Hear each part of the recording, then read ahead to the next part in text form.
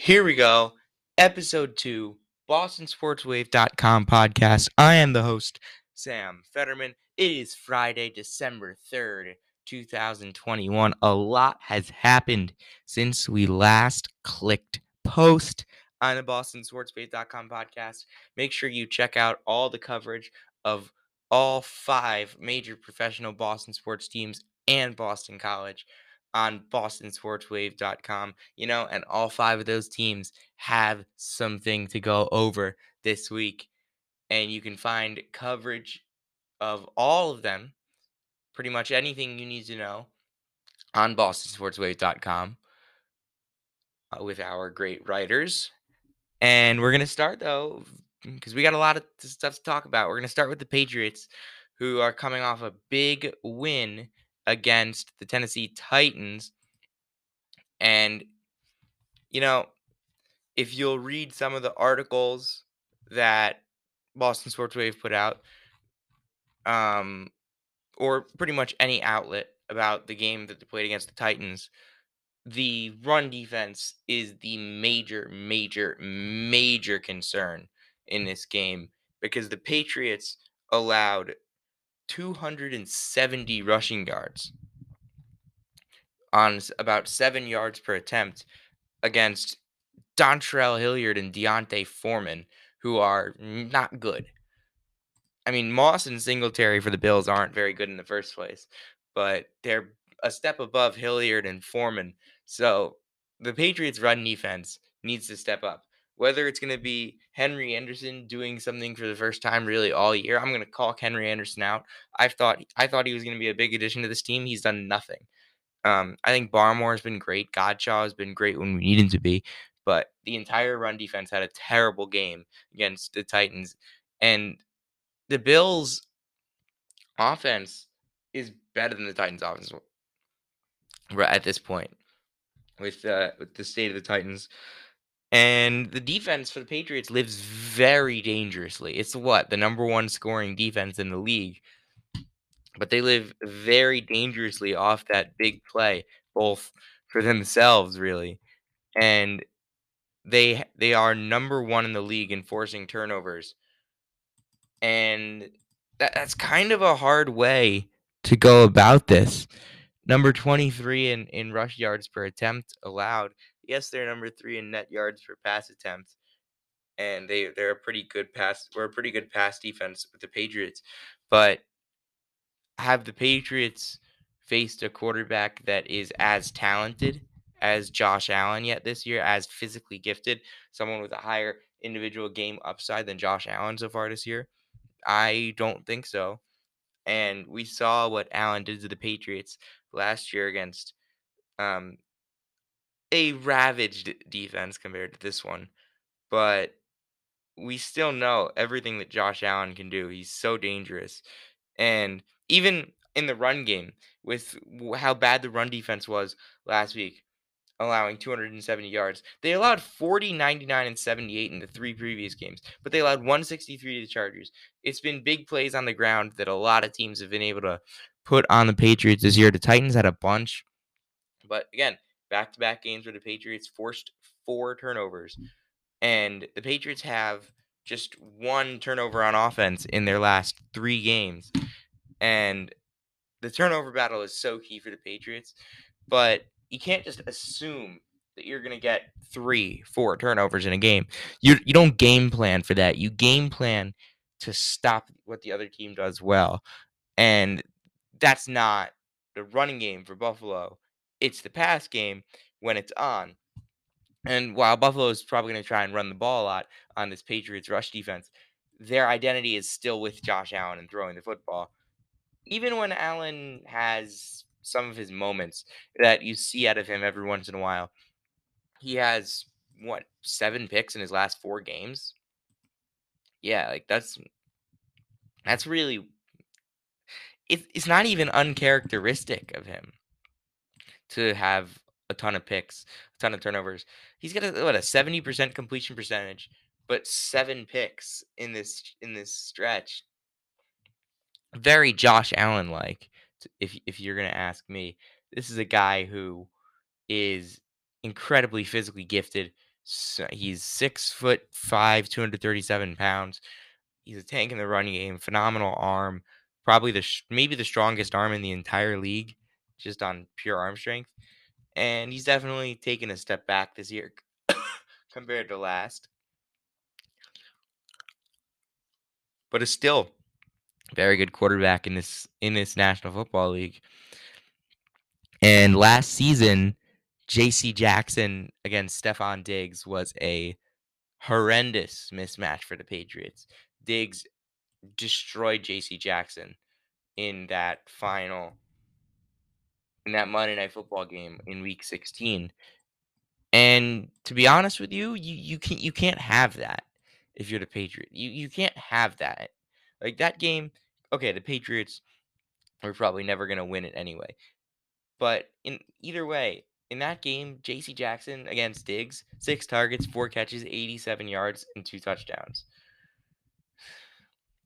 It's definitely the worst game of his career, if you're gonna ask me. And I really do like JC Jackson a lot.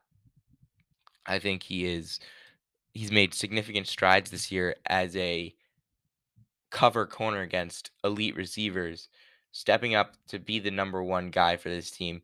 And what JC Jackson was so excellent at in the past, obviously as a press corner, he's just become a much smarter player over the last couple over he's been a smarter player this year than in the past. And it's really shown these last 4 weeks. He was the November defensive player of the month in the AFC, allowing literally 4 catches and having 4 interceptions in those 4 games. He was locked 0.0 passer rating. Like I'm not kidding about that. This guy is completely locked down, but now he faces the biggest challenge of his season in Stephon Diggs. And I wouldn't be surprised if that's still a mismatch for the Patriots, even with all the strides JC has taken this year. So it's going to need to be a big game. The safeties are going to need to step up like they always do. I think the linebackers as well, um, because you can't. You have to force mistakes. The secondary needs to be aggressive on Josh Allen. You're not going to win this game by letting Josh Allen just pick you apart. You have to be the aggressors on the defensive end. And I think that for the Patriots, that's going to start and finish with.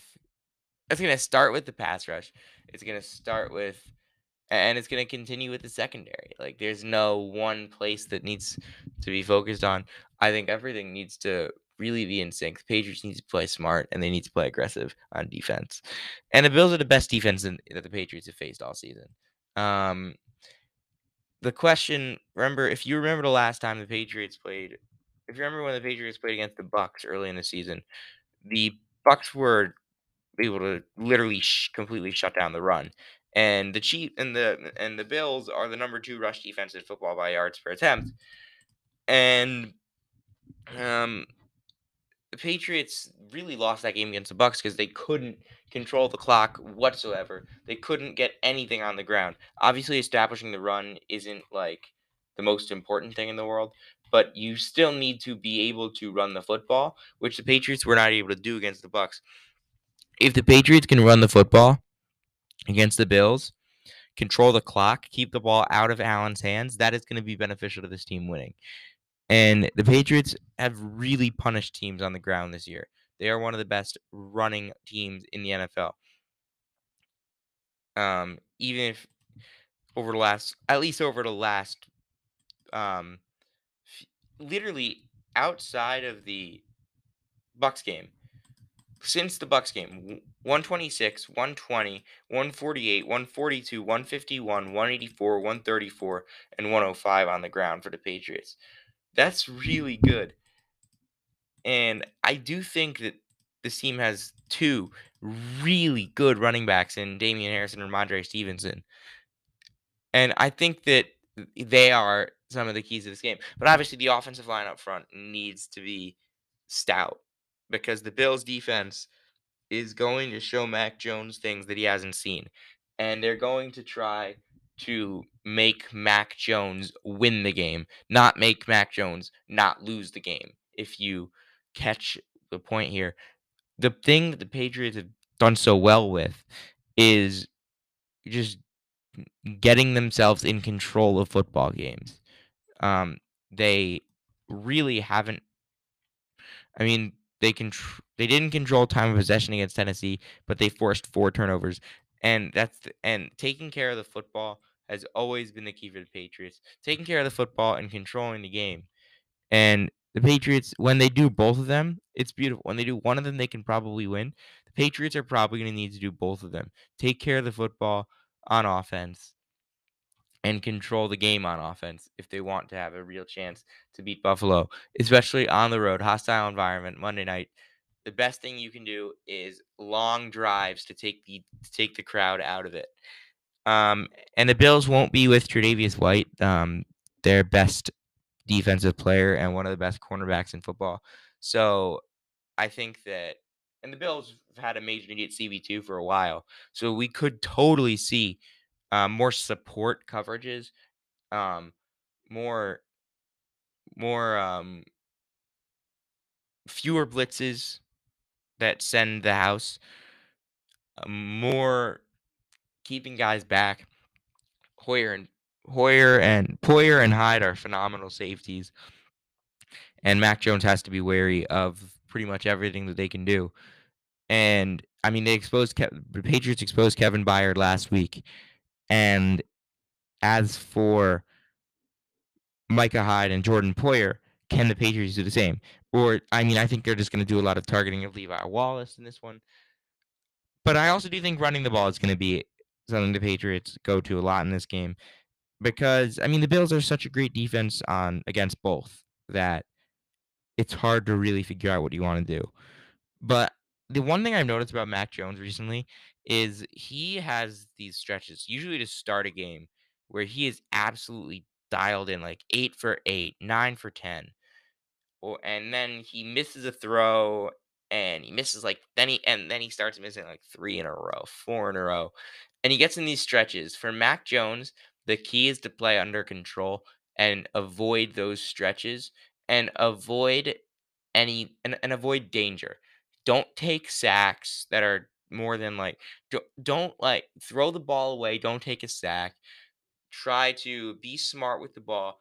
Obviously, is the key. As long as you're smart with the ball, the Patriots should be able to control the game and thus win the game. And when Mac Jones is on, he doesn't miss. And I think that's what the Patriots need to do. They need to run the ball, they need to throw the ball, and they need to take care of the ball. They can't do anything. They shouldn't go out there and completely change their identity. They should play to who they are. Because who they are is the team that's won 6 in a row and 7 out of 8. Um, Moving on to the Red Sox, who are the MLB has locked out the Players Association, meaning that there will be no free agent signings for the foreseeable future. There's no traction. All the players have been, all the articles and videos on MLB.com containing current MLB players have been removed, and it's just the CBA updates. Yes, the collective bargaining agreement expired as of December 1st. As of December 2nd at 12:01 a.m. Eastern Time. And obviously, I mean, for me, I stand with the players on this one. I believe that the players should be able to vouch for the minor leaguers. I believe that the players should be able to vouch for themselves to get better working rights, to get more freedom as to their free agent rights, their and how they make money, really, because they are the money makers, and everyone knows that. And the players should really be the driving force in how Major League Baseball is played. If they decide that the players should be the driving force in negotiations. But obviously, that's not going to be the case. The Players Association will have to come to a compromise with the owners, and it's not going to be pretty. We're not going to have a perfect world for baseball ever, as much as I wish we could. Um, I think there's going to be a deal in February, March. I think we're going to have a season. I don't think we're going to have 162 games. I think they're going to cut the season down in the CBA, and I think that that's going to start with this game. Sorry, and I think that's going to start with this season. Um, I do believe that labor peace should be the goal here, long term, because you don't want to have this again. This is very bad for baseball. Um, and then Justin Verlander, whose contract was apparently didn't go through with the league. I'm really interested to see if anything goes with that. So if the Red Sox are potentially still in that market, they did go out and get a couple of pitchers, starting with Michael Waka, who really completely changed the pitcher that he was in August. And I think people hated on this move too much. Just because he had a 5 ERA this year doesn't mean he's a 5 ERA pitcher, and doesn't mean that the Red Sox are paying him to be a frontline starter. The Red Sox are paying him to be average in however many. They're paying him to be an inning eater, and he had a 3 ERA from mid August on, when he stopped using his cutter, when he increased the usages of some of his other pitches. He started to perform better. Obviously, not totally sustainable, but I still do think that this is a pitcher with a little bit of upside. It's a depth signing, really. And for the Red Sox, they made a bunch of those. One that I don't believe is a depth signing is James Paxton. I believe that James Paxton is going to be a contributor for this rotation, for better or for worse. I'm not exactly sure where I stand. I don't really have strong feelings for or against this move. I think Paxton was great when he was at his peak. I don't think he's there anymore. Coming off Tommy John, he's not going to be back until the All Star break. Low innings pitched for game start in his last full season. In his last season, where he pitched more than one game in 2020. So I mean, he's probably not going to be going much more than 5 innings ever, really, and that's totally fine. The Red Sox now have more than 5 guys that they can trust as at least competent starters. And his pitch data did take a nosedive in 2020, but I do think he was dealing with some injuries last year in 2020 and in 2021. I think he's going to be, again, average. And average is fine. There's nothing against average. A team with a team that was completely composed of average players at every single position probably wins 85, 86 games, because there's not a single liability. I mean, sorry, maybe even wins 90 games because there's no liabilities on that team. There's a lot more below average players than people think. And as long as Paxton and Walker can be around average, that's what we need. Rich Hill, a former Red Sox coming back. What should really be expected of him? Again, be average, eat innings. The Red Sox theme this offseason with pitchers was they needed innings. They prioritized innings over production. And I can't blame them. They didn't want to go to 5 years on Rodriguez. They didn't want to pay Stroman $25 million a year. They didn't want to pay Scherzer $40 million a year. They didn't want to give Ray or Gosman the contracts that they got. They and I totally understand this. And I believe that the Red Sox prioritized then getting innings to cover for these guys. And I like that. Signing 2 lefties. I like Rich Hill. I was predicting the Sox would get him as a depth guy.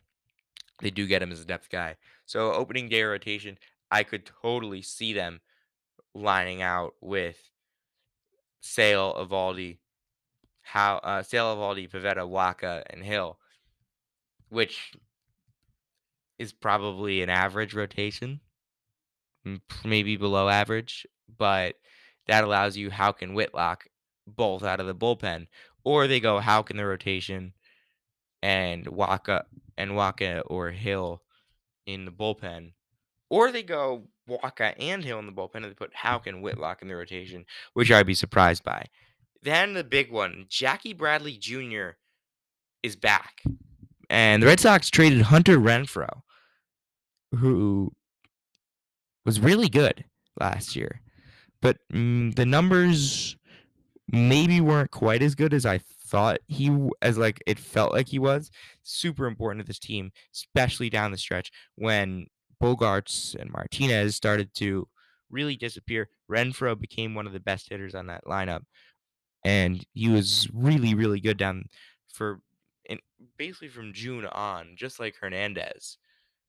But projections aren't the biggest fan of Renfro, and it's unlikely that he has another like it's unlikely that he produces at a ceiling that it's unlikely he produces super high. He's going to produce. I think he's going to be the best hitter in that lineup for the Brewers, which kind of says something about the Brewers. But I don't think he's going to produce at an elite level ever. And the Red Sox, literally what they're doing here is buying prospects. JBJ, I'm not a fan of, obviously. Um, he's probably gonna have an 80 WRC plus or 70 WRC plus with good defense in center, but they don't need center. I think what this actually is doing is setting up another move. I do like Benelis, the prospect, one of the prospects they got. I think he was really solid in A ball at 21 years old, and I think he's got a lot of potential. Um, Meanwhile, um, I think this sets up another move. Is it Seiya Suzuki in to play right field? Is it Chris Bryant to play left field, moving Verdugo to right? Is it Kyle Schwarber coming back and playing left field, Verdugo going to right? Are the Red Sox interested in a shortstop moving Xander to second base and playing JBJ in right? I don't know. Does this show the team is comfortable with Dahlbeck at first base? Maybe it does, but I also think it's Casas. They want Casas there. Um, Pretty soon. Benelis should also make the team more comfortable trading some prospects to get some stuff. And I really think we have to wait until after the lockout to fully assess everything. Because the Red Sox were they're super interesting this year. They're going to be interesting. I fear regression because there were very few injuries in that rotation last year. Only 3 games were started by guys that were not like starters, which is a lot better than most teams can say. But all comes to all, I still like the Red Sox for next year. As for the Bruins, Jake DeBrusk, who scored what turned out to be the winning goal last night for the Bruins against Nashville, requested a trade, and I think that's best for both teams. He's a good player, um, but he's never going to fully reach his potential with the Bruins. He's got um, 7 points in 19 games this year, and last year he had 14 points in 41 games. His advanced stats are fine. He really isn't feeling the vibe. I don't think the team is feeling his vibe. So I like the idea of moving to Brusque. And I think he can be really good elsewhere. I think the value is probably around a third round pick plus like a low level NHL regular. Like not one that's going to hurt your team, but like a low level guy that maybe like isn't bad, but like isn't a major plus. Um, Teams I think could go the Ducks, the Oilers, the Capitals, the Stars could all use a player like JD, and I think that this is a, a good idea for both sides. The Bruins could also use that money that he's being paid, which is almost $4 million against the salary cap. I think that the Bruins can really use that money elsewhere.